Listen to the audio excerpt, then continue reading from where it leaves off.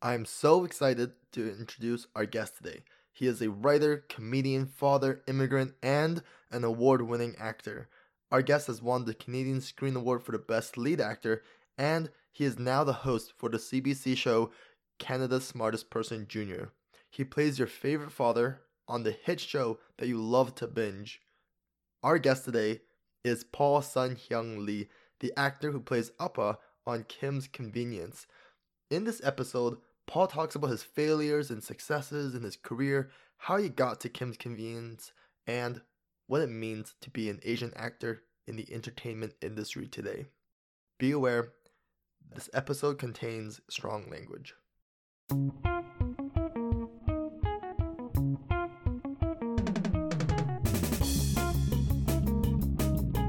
This is Postal Code Chronicles, and I'm your host, Matt Falk. Thank you so much for coming. Thank you for having me. Was it difficult to commute on the train because you're so famous in Toronto? No. I always get a kick out of. I don't know. Maybe I'm oblivious. My wife notices it when we're walking down the street. Generally speaking, a lot of people are very polite, and they'll look or they'll do the double take, but they're really afraid of approaching.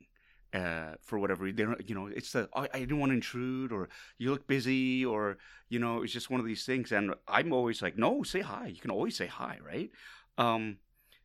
So I'm kind of oblivious to it, but I still don't believe so much. So people would want to meet me or would recognize me still. It's more and more now since the show hit Netflix, but I've been an actor now for close to 25 years, and I'm used to being totally obscured and overlooked, and so now, the fact that people are and it happens a lot. You get stopped and people talk about you. It's really cool because it means they're watching the work and they like the work and they think enough of you to stop you. But it's still really weird because I'm not used to that at all, and I still can't quite wrap my head around this whole thing. I mean, people say that I'm a celebrity, but I just think right now I'm just in the public eye and popular, but like all things, it all wanes and it comes and it goes. So I try to stay grounded about that because some people, if that becomes their normal and they get used to it, right, when it stops happening, and it will stop happening, it's gonna mess them up. So Okay. Yeah. Hopefully our listeners who hear this don't go. Don't see this as permission to maul you on the street for a signature. That's awesome. I love it. It is always one of the big things about Kim's Convenience, and I think for all the performers on the show is we are accessible and we're open, within limits. I mean, if I'm having dinner with my family, or if I'm, disciplining my child on the street or something like that, maybe that's not the best time to come up and say, "Hey, can I get a selfie with you?" But for the most part, if we're just walking down the street, we're not going to bite your heads off or anything. But the cast, which is what I love, is we are all very open. We're very grateful and very thankful the fact that people like the show enough to, mention us on social media or come up to us and want their picture taken with us. It's very flattering. And it's, I think, one of the least things we can do, because without the audiences and with the fans, we don't have the show. That's really awesome. I love that connection. We were worried that we were having at the library and it's during exam season that a bunch of students would run up to you and be at the window of our... No, maybe Simu. Maybe Simu. So before we talk about your work and the show and everything, can we talk a bit about Paul as a child? Yeah. Yeah. So where did you grow up? What kind of childhood did you have? I had a good childhood, I think. I was born in Korea, in Daejeon, which is a small city just outside of Seoul. But when I was 3 months old, we immigrated to Canada, and my parents immigrated to London, Ontario, and we were there for a few years. I remember, up until junior kindergarten, maybe we were there. I distinctly remember peeing my pants while we were playing on the flagpole out in front after school. So I remember that walk of shame home when you got the heavy, wet, cold pants. So I remember that, and that was definitely junior kindergarten. I played too long and too hard. Yes. And then we moved to Scarborough, Ontario. Okay. Actually, no, we had, at the corner of Sherbourne and Wellesley, my grandfather owned that building there, and there was a convenience store there called the Chez Lee.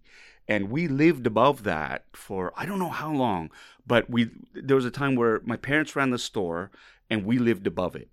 And for a couple of years maybe, and then we moved to Scarborough, and we lived up there. And then we moved out to Calgary in 1977 during the oil boom, and we stayed out in Calgary.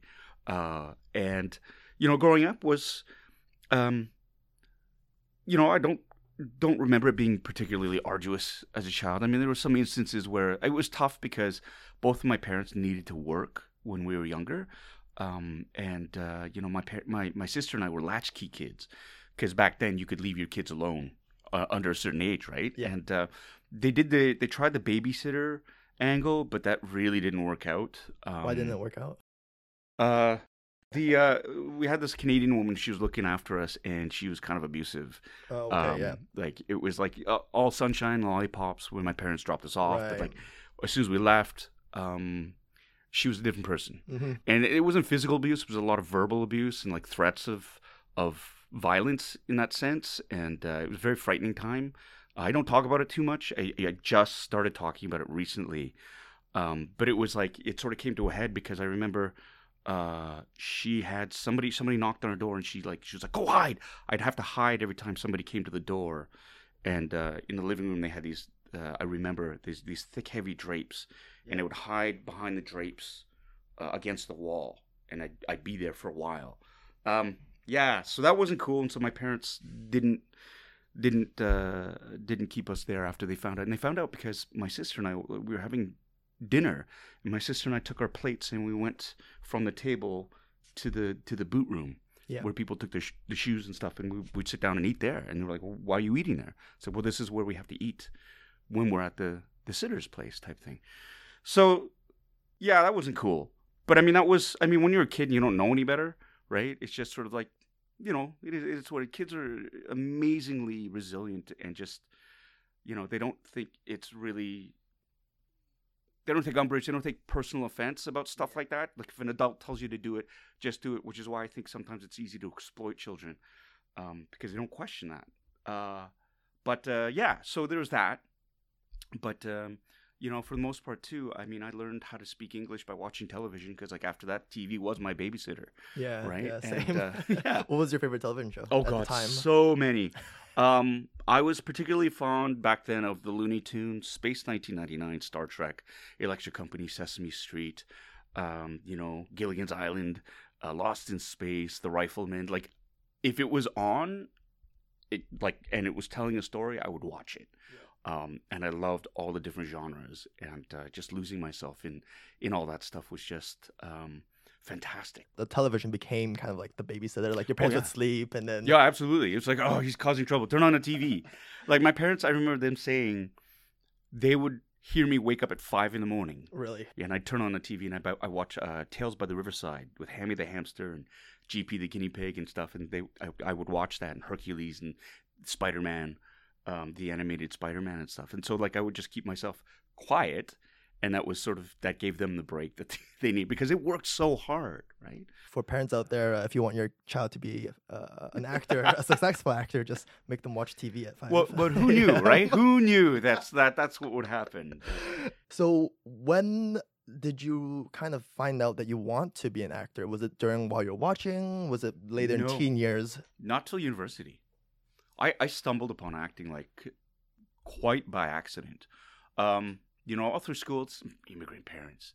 What are you going to do? Yeah. Doctor, lawyer, engineer, right? Sciences, math, all that stuff, all the fun stuff. And I found around junior high, I peaked. And in terms of my interest in the sciences and the maths, it just wasn't doing it for me anymore. Yeah. And the more complex it got, the more stubborn I became in terms of not wanting to do the work. Because if you're not passionate about something, it's really, really hard. And especially if somebody else is pushing you to be passionate about something you're not. And that's what my parents were doing.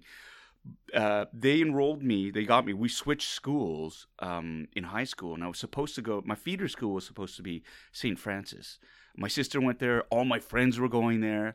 But my parents actually pulled up stakes and they moved to a different community so I could go to a different school. So it was in Churchill High School because it had an international baccalaureate program in there. And so they moved. I got into the program, and I hated it. Like, I loved the students were great. My classmates were great. Just hated the subject material. The physics was kicking my ass, and chemistry, and I was like, "Are you kidding me?" But it backfired because in the humanities, social sciences, world history, English, literature, all that stuff really caught my eye. And it was all about, when I was reading about stories or hearing stories, that's what really interested me. And in the IB program, we were given free reign in terms of presentations and this and that. So I was able to tap into that creative side of me that I was just itching to sort of let loose.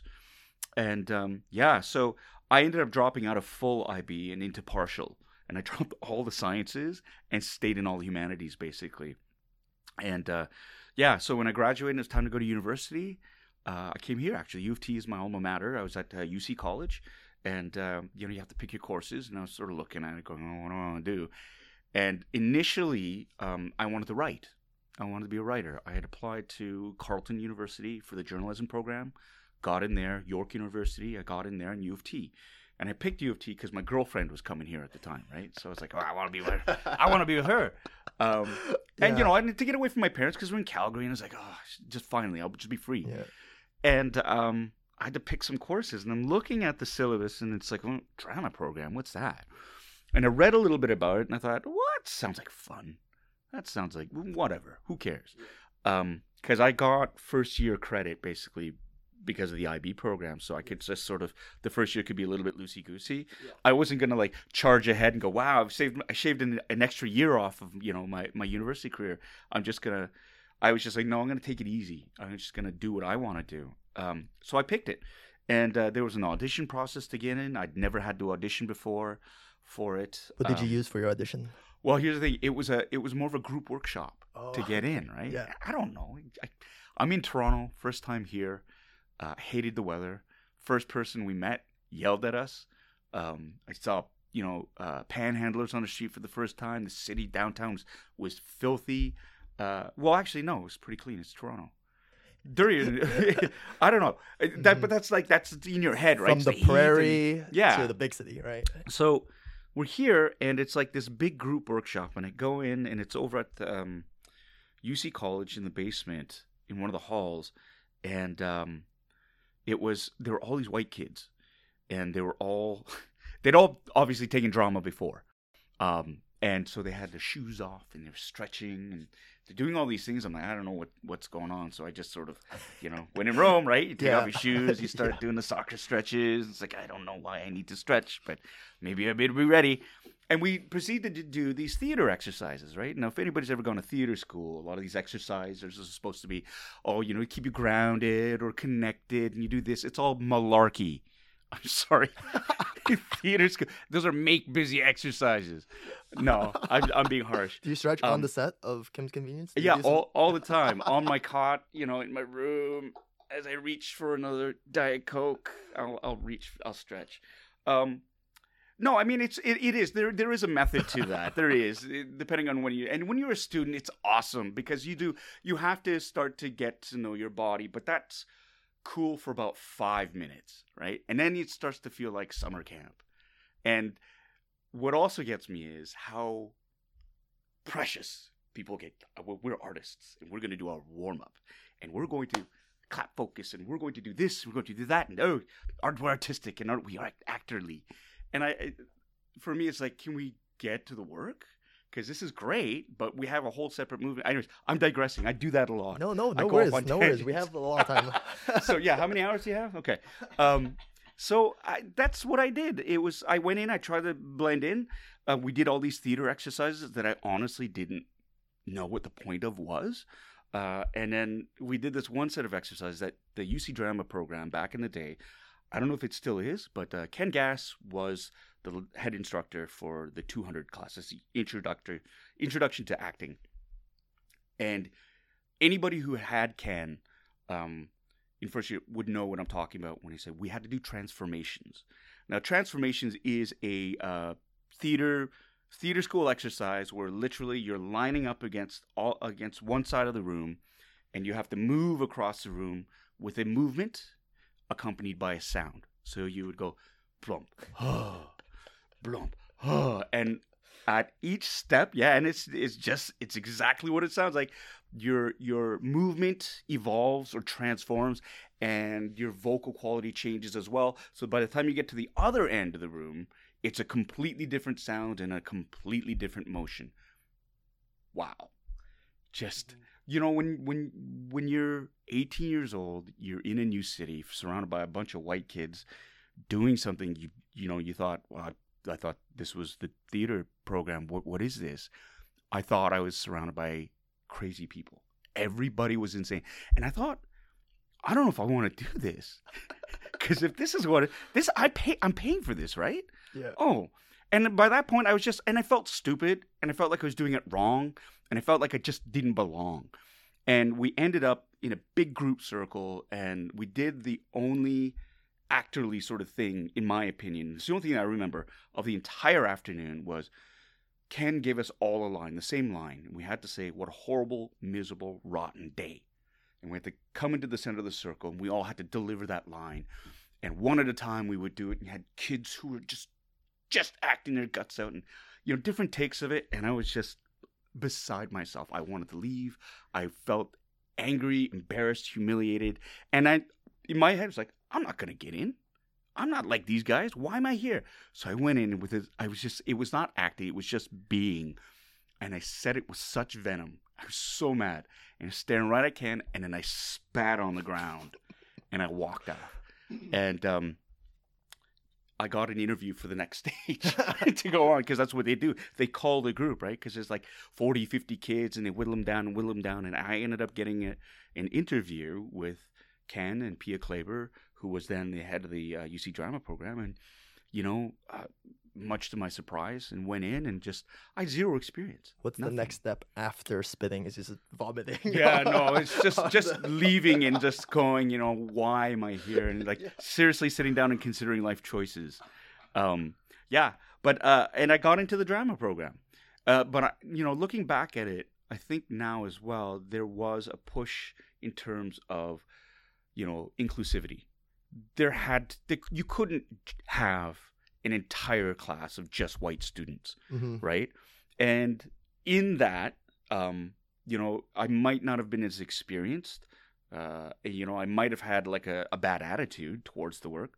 But I think I like to think that Ken saw something in me that he could try to shape or work with. There's enough raw material there that he could, turn this lump of mud into a nice vase or something like that. And so I got into the program. And I always say this to a lot of young actors of color. It doesn't matter how you get that opportunity. It's what you do with that opportunity. And I was terrible. Like at the beginning, because I had no skills, right? I didn't know anything about anything. I didn't know how to project my voice. I didn't know how to stay grounded, how to deconstruct a scene, to stay in the moment. All these things that you don't, that actors do. It's part of the craft that you don't realize because... growing up, I just thought, oh, acting's easy. You memorize these lines and you just say them, right? You pretend. And it's so much more than that, right? And I didn't get that. But I was excited when I learned that there was much more to it. And that's when I got hooked. Right at that moment, the first few classes with Ken were exhilarating, humbling. But it was just something that I found I was really, really passionate about. And I thought, for the first time ever, I think this is what I want to do. I think I can do this. And that's when I poured myself into it. Yeah. Oh, okay. Yeah. So in my brain, I'm picturing young Paul, teenage Paul in Calgary. Yeah. Rebellious. No. Like, screw the IB program. No, not at all. And then follow my girlfriend to U of T. I guess I'll do this acting thing. Yeah, no. You make me sound so much more badass than I actually was. I was a nerd in high school, man. I was in the IB program, and it's like, Asian kids, they go two ways if they're going to rebel. They go full out, like you just said, like full out, like I'm going to dye my hair, I'm going to get piercings or tattoos or whatever, or it's just like you learn to live a double life. So in front of your parents, it's like, yes, everything's great. Yes. And you're super polite and kind, but when you're with your friends, you're somebody else. And that was kind of me. And And I was part of the nerd program, so we were all nerds, and I was lucky enough to be a popular nerd in a nerd group, right? So Yeah. we were there, and you made we never mingled with the normals, right? Yeah. The popular cool kids. But we had our own little sort of little group of friends that I'm still friends with quite a few of them today. And so like going away was just sort of you learn to be really passive in terms of your resistance, right? It's just like how to resist without seeming like you're overtly resisting and still just trying to find your way. So that was, my parents were not happy with what I was choosing, but they couldn't really do anything about it because my marks were good enough, and it was just like, Yeah. I'm gonna do it. About this double life, after listening to other minority actors speak, Yeah. a lot of them said that they have their own coming out story to Okay. their parents about not doing something in STEM, about becoming an actor. Oh, okay. How did your parents kind of react to that? Well, they knew earlier on, before I even left Calgary, that I'd applied for the drama program and I wanted to get in. And my mom was, she was very like, oh, you mean you want to you want to learn acting so you can teach acting? You're going to be a teacher. That's the only way she could sort of get her head around it. I said, no, I want to act. She was like, huh. She got really worried. She didn't say anything. And my dad said nothing. Nothing. Just, I knew he wasn't happy, but he didn't say anything. I'll give my parents a ton of credit in that way. They never really, once I made up my mind to go off that branch, there was never any real overt resistance. Partly because I was paying my own ticket to get to university, right? I'd gotten a scholarship. They weren't contributing a lot of money towards it. And it was kind of like, well, we're not paying for it. So, how can we tell him to do this or that? For sure, as a parent now, I look back at it and I see my kids and I would say, spend your money on better things, kiddo, right? But, they were cool enough to sort of let me go my way. I did have a huge argument with my dad in third year university, actually, about my life choices. And I didn't realize, we were talking, I was back home. They moved out to Toronto a couple of months after I came out here. They sold everything in Calgary and they moved out here. That's nice. And my that's girlfriend really nice. dumped me about a month after. So I'd lost my girlfriend and my parents came out. So I was pretty much ground zero back in Toronto. So just so you know, folks, kids, whoever's listening out there, your parents do have the ability to follow you. Just be aware of that. So my dad and I had this big, huge argument about what I was doing with my life. And I said, you don't know what I'm doing. You don't know what I'm learning at school. You have no idea what it is to be an actor. And that's when it came out that my dad's older brother was an actor in Korea. I didn't know this. My dad's older brother died when my dad was 53. He had a heart attack and died.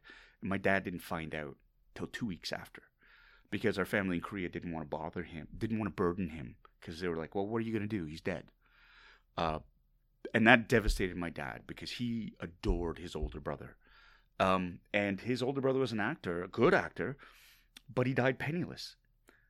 He was owed a lot of money. He was, was always doing favors, always doing this, overextending, lending money when he shouldn't have been doing it. And he drank and he smoked and he did all these things. And my dad was so petrified that that's what was going to happen to me, that I would die an early death, penniless, and leave family behind. And it wasn't until then that it suddenly clicked in. It was like, oh, this is why all the resistance. This is why. And it just sort of, it was a really, really great moment of clarity, and it was epiphany for me. And your parents love you, but Asian parents have a very difficult time expressing that. And it was then that I sort of went, oh, he does really, really, I always knew it, but that was, for me, that was just like the extra reminder, right? Mm-hmm. And it was like, okay, understood. So I was old enough to able to articulate my own thoughts around that. Say, the industry here is different. It's going to be different. Trust me. Just trust me. Trust the fact that you guys raised me to be smart. So, and when I booked my first TV gig, it was like a movie of the week. And I got 10 days on it, which is a lot of days. And my first of many paychecks from that gig was for $5,000. I'd never had a check Yeah. with that many zeros in it before. It's like, I was like, oh my God, I've done it. And I wrote the check, I gave it to my parents. And I said, this is for you. I said, don't worry, there's more coming. I've earned more. But this is for you, to show you, well, first to say thank you, but also to show you that I can make a living doing this. I just got to be smart, but here it is. So that really sort of put them at ease. It was a little bit silly. It was a little bit naive of me as well, because that role that I booked wasn't really indicative of how it was always going to be. I thought that's how it's always going to be. I'm always going to be booking big gigs like this and working tons. And so I'm always going to have money coming in. And it's like, no. That was a really, really big role for me to land. But what I learned later on is sometimes, especially if you're Asian, back then, few and far between, and so like work, it ebbs and it flows. And like for me, I was on a high point, and little did I realize that a few months down the road, I was going to hit a low point, and I wasn't going to be working for like a year.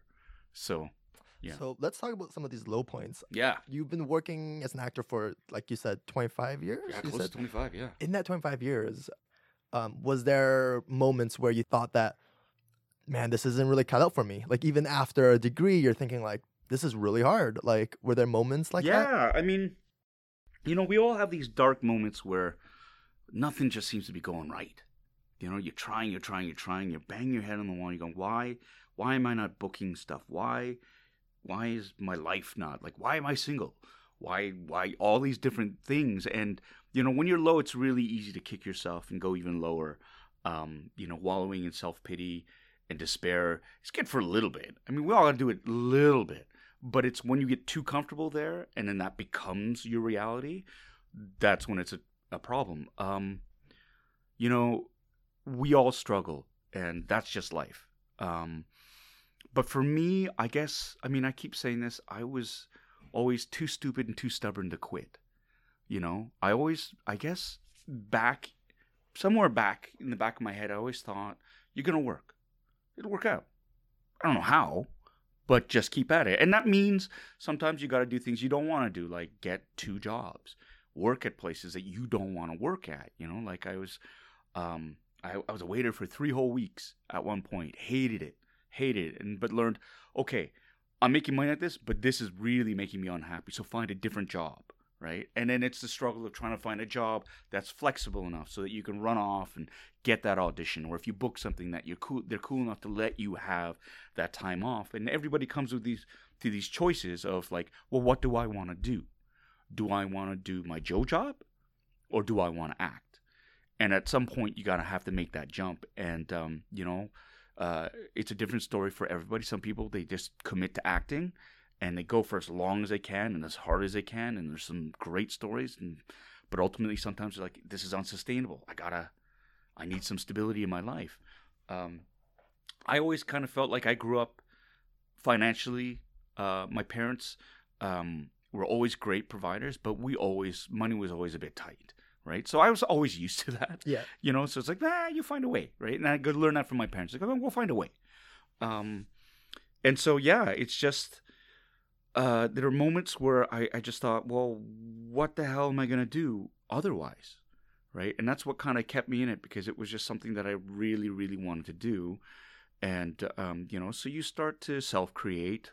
You start to do little things. You meet like-minded peers. That's a great support system if you can find people who have similar situation as you. Like find allies in that, and really just sort of, they understand where you're coming from. They can give you tips. You can work together. You could do any number of things to just sort of pull you through those times. And you celebrate their successes when they get them, just like you celebrate your own. And you believe in yourself. For me as well, it was all about, realizing how whenever I did book work, what an amazing accomplishment that is of in itself, because there's so many people auditioning for it and so many different factors that dictate whether you're going to get a role or not. When you actually book something, it's something to be really proud of, right? And it might be a one-liner, or it might be a small principal, it might be a guest star, it doesn't matter. Just booking work is a great thing. And from that, it's just learning that, to learn as much as you can from that experience, so that you can grow as a performer, as an actor, and it's how you treat people too, right? Because that's yourself. You're putting yourself out there, right? So you need to be able to present yourself in a way that people want to work with you again. That's all part of it. So I'm big on humility and being humble, but doing your job and doing it well and learning as much as you can and just being kind. And that's served me really, really well up until this point. And it does eventually, it gets to that point where you are, you are the experienced actor, and you've got that list of credits, and it grows and grows and grows and grows, and your reputation gets known. And if you're lucky enough, sometimes the right role will come along, and you could just crank it right out of the park, and run with it. So moving away from these dark times, Yeah. how did Kim's Convenience come about? Let's go talk about something brighter. Wow. Yeah. Well, I got to tell another story to get to this story. Yeah, go for it. So yeah, when I start off as a young actor out of school, when you're young, everything is completely possible. You're going to take over the world. Everybody feels like that. Like, I'm going to make a difference. I'm going to change the world. It's going to be awesome. I'm going to be a creator. I'm going to be an influencer. I'm going to do all these things. And then you realize that the system doesn't quite work that way, right? Like Hollywood or the media loves to portray that, plucky story of somebody fresh out of school who gets discovered and like, boom, off to rockets to stardom. And that's very rare. It happens, but it's very rare. And a lot of people that it happens to have been groomed, or they've had a lot of advantages or privileges to be in the right position where they know the right people, or they're, and it just sort of takes off from there. But again, it doesn't matter how you get that opportunity, it's what you do with it, and they've run with it. So kudos to them. But not everybody gets those opportunities initially. And for me, being an actor of color, it suddenly became very apparent that I wasn't really auditioning for the same kind of roles that my peers were, who were white. Basically, It's like, oh, you auditioned for another guest part on this? Oh, okay. You read the breakdown. Oh, when it doesn't have if it doesn't have the dreaded open to any ethnicity, it means white. Yeah. That's basically it. If it's not specifically noted, it just means white, and that's the way it was. And it's changing, huge, but that's the way it was. And it's weird because I'm raised in this country, speak the language perfectly, love beer, hockey, all these different things, but still seen as an outsider. And that was for me this epiphany of like, oh, okay, the color of my skin is preventing me from even being seen, for even just auditioning for the part of Joe, the best friend, or this or that. And that was a tough pill to swallow. And, bitterness creeps in, and I've seen it destroy certain actors and consume them. I myself went down that fiery road for quite a while until I realized that it was really counterproductive. It feels good to rail against something, to rage and to point out how unfair it is and like to try to rally everybody around it. But at the end of the day, if all you do is complain and you don't do anything about it, if you're not proactive in how you treat it and what you're doing to it, and all you're doing is just yelling about it, it's self-defeating, right? You just, after a while, people tune out. You don't make any difference, any change. And I came to that realization that I was hurting myself more than anything, that everybody knew about it, screaming about it, and like made me feel better for 5 seconds, but it wasn't changing the circumstances. In my mind, it was like, okay, well, I'm never going to be a lead in a TV show. I'm never going to be a lead in a movie, or even a supporting character. What am I going to do? I still love acting. Well, there's theater, which is great, but even then, I'm not going to be a lead in a theater production. I'm not, but I want to act. So what do you do? Well, the parts that you do get, you be excellent at. So for film and TV, I was like, well, I could be a character actor. I could be this guy that is so good at what he does. He's in all these movies, and you might not recognize him right away, but you're like, fuck, what do I know him from? Oh, he was in that movie. Oh, he's in this movie too? Holy shit. And I love those guys, those bread and butter guys that were just so good at their craft, small parts. But the thing is, they all have become big parts. Like I used to love watching Paul Giamatti. Like if you watch his stuff, his early stuff, same with William H. Macy. You got white actors too, right? Like these guys, and that's funny because you don't get a sense of, there were never any real Asian examples for me to sort of follow in terms of character actors. There are a few like James Hong and stuff, but they were way older. and they were playing kind of the same kind of roles. But, you know, I just sort of saw these other guys as more relatable. And I loved the work that they were doing. They're always uniformly excellent. And I thought, I could be a character actor. I'm going to go in. I'm going to be excellent at these parts. And so it's great because it's very liberating. And you start to hone your craft, right? And you start to just really learn how to be more flexible. And you know, my specialty was exposition. If you look at my resume, he's like, oh, he's got like 40 credits. Something. Yeah, you look at that, like 46 of them are day players. I'm in for a day. A writer has written themselves into the corner, and they're like, oh, we need a way to figure out how to explain all this shit to the audience really fast with a disposable character. Enter me. I would come in, drop a shit ton of exposition, I would disappear, right? So I played a lot of doctors, a lot of lawyers, a lot of engineers. So mom, dad, I did it. But that's what it was. And I was like, not real. I wasn't a real person. I was just like, like Deus Ex Machina, God from a machine. It's like, here, barf out all this information, utterly disposable, but go. But I learned by watching other actors too, right? Like, I'd be called in for the day and I'd have my one little bit, but I would observe everybody and learn. And, you know, if the cast, the other members of the cast were open to it, you know, and approachable, just ask them about the craft, just talk shop a little bit, not be hyper intense about it, like, yeah, or be a keener, but just watch and observe, and how, not only how they performed, but how they treated the crew, how they treated each other. And that's the amazing thing. And I think a lot of young actors sometimes they forget about that. They go, I made it to set, which is awesome. Learn every moment. And you learn by watching how you conduct yourself and how people conduct themselves. And I saw really great examples, and I saw really poor examples. And I made up my mind that I'm not going to be like that person. I'm not going to behave the way they've been acting. And always that feeling of jealousy, because when you're stepping onto a series, for example, they've been working together for months, and you're kind of like the new kid. You're like the foreign exchange student comes in, and everybody's nice to you, but nobody really knows you, and nobody really has a lot of time for you because they're busy doing their own thing, right? And so I know it's tough to step on a set. So for the set of Kim's, for example, I make sure it's like, you are welcome. Like, we will hang with you. Come on. What do you want? Like, let's involve you. And it brings out the best in everybody. When you feel like you've been accepted and you're part of a group, if you just want to do more. Like, you know, I'm going to make sure that you're happy that you spent time with me. Which is totally sidetracking, because the question you're asking is about Kim's Convenience. No worries. But sorry, before we go to Kim's Convenience, we're out of tape. No. We filled up the hard drive, right? We had like 6 terabytes, and this asshole kept talking and talking. It's interesting that you talk about that, how your niche was that character actor. Yeah. Because I was actually attending a panel with Simu Liu, who plays Jung on Kim's Convenience. He does?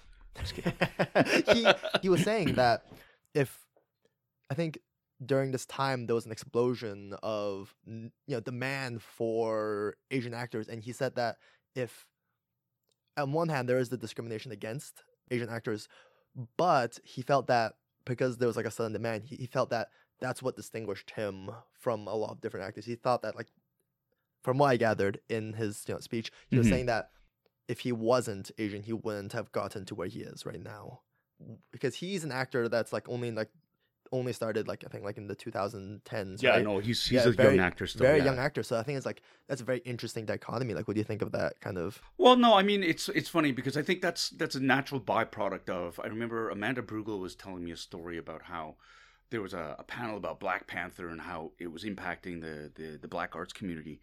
And a very young actor stood up and said, well, don't you think this is just a trend and that there's just pandering?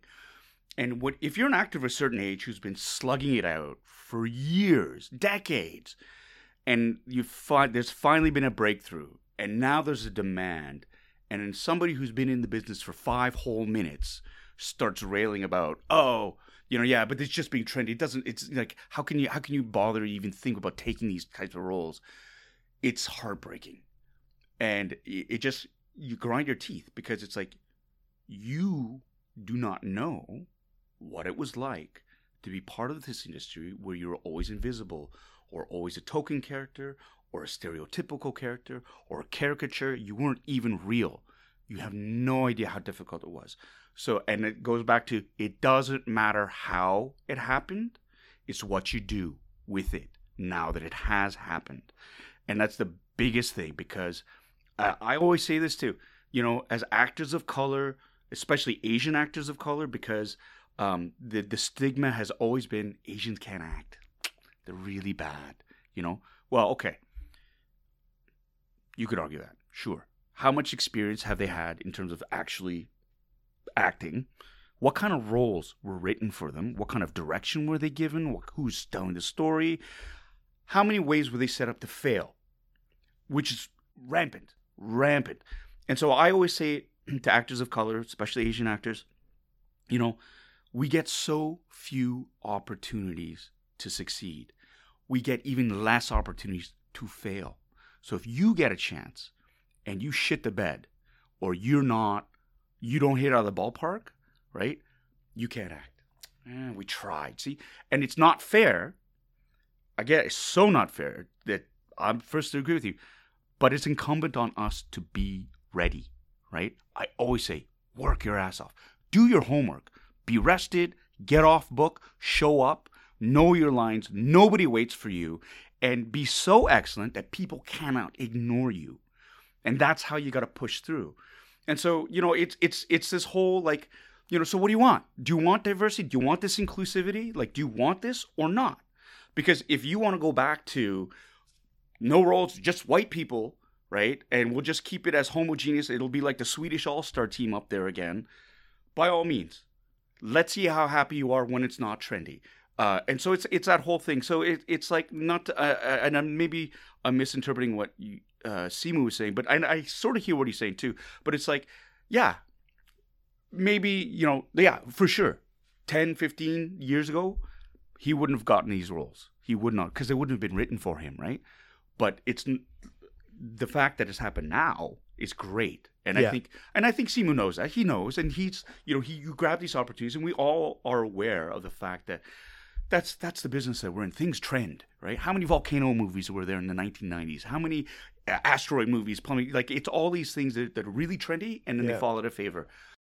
Our goal is, maybe an all-Asian cast, an all-Asian story might be trendy right now, but what we can do is showcase the tremendous amount of talent in that community so that they are considered more, because that's the other thing too. I don't want to be in just Asian-themed movies or shows. I don't want to do that.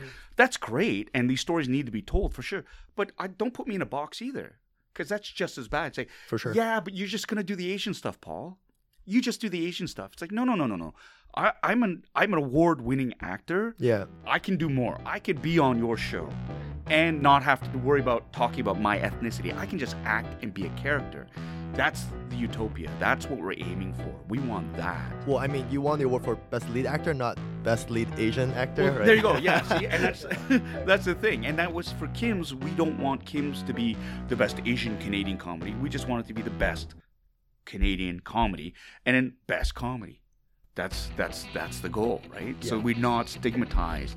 There's not a little asterisk beside the winner or anything like that.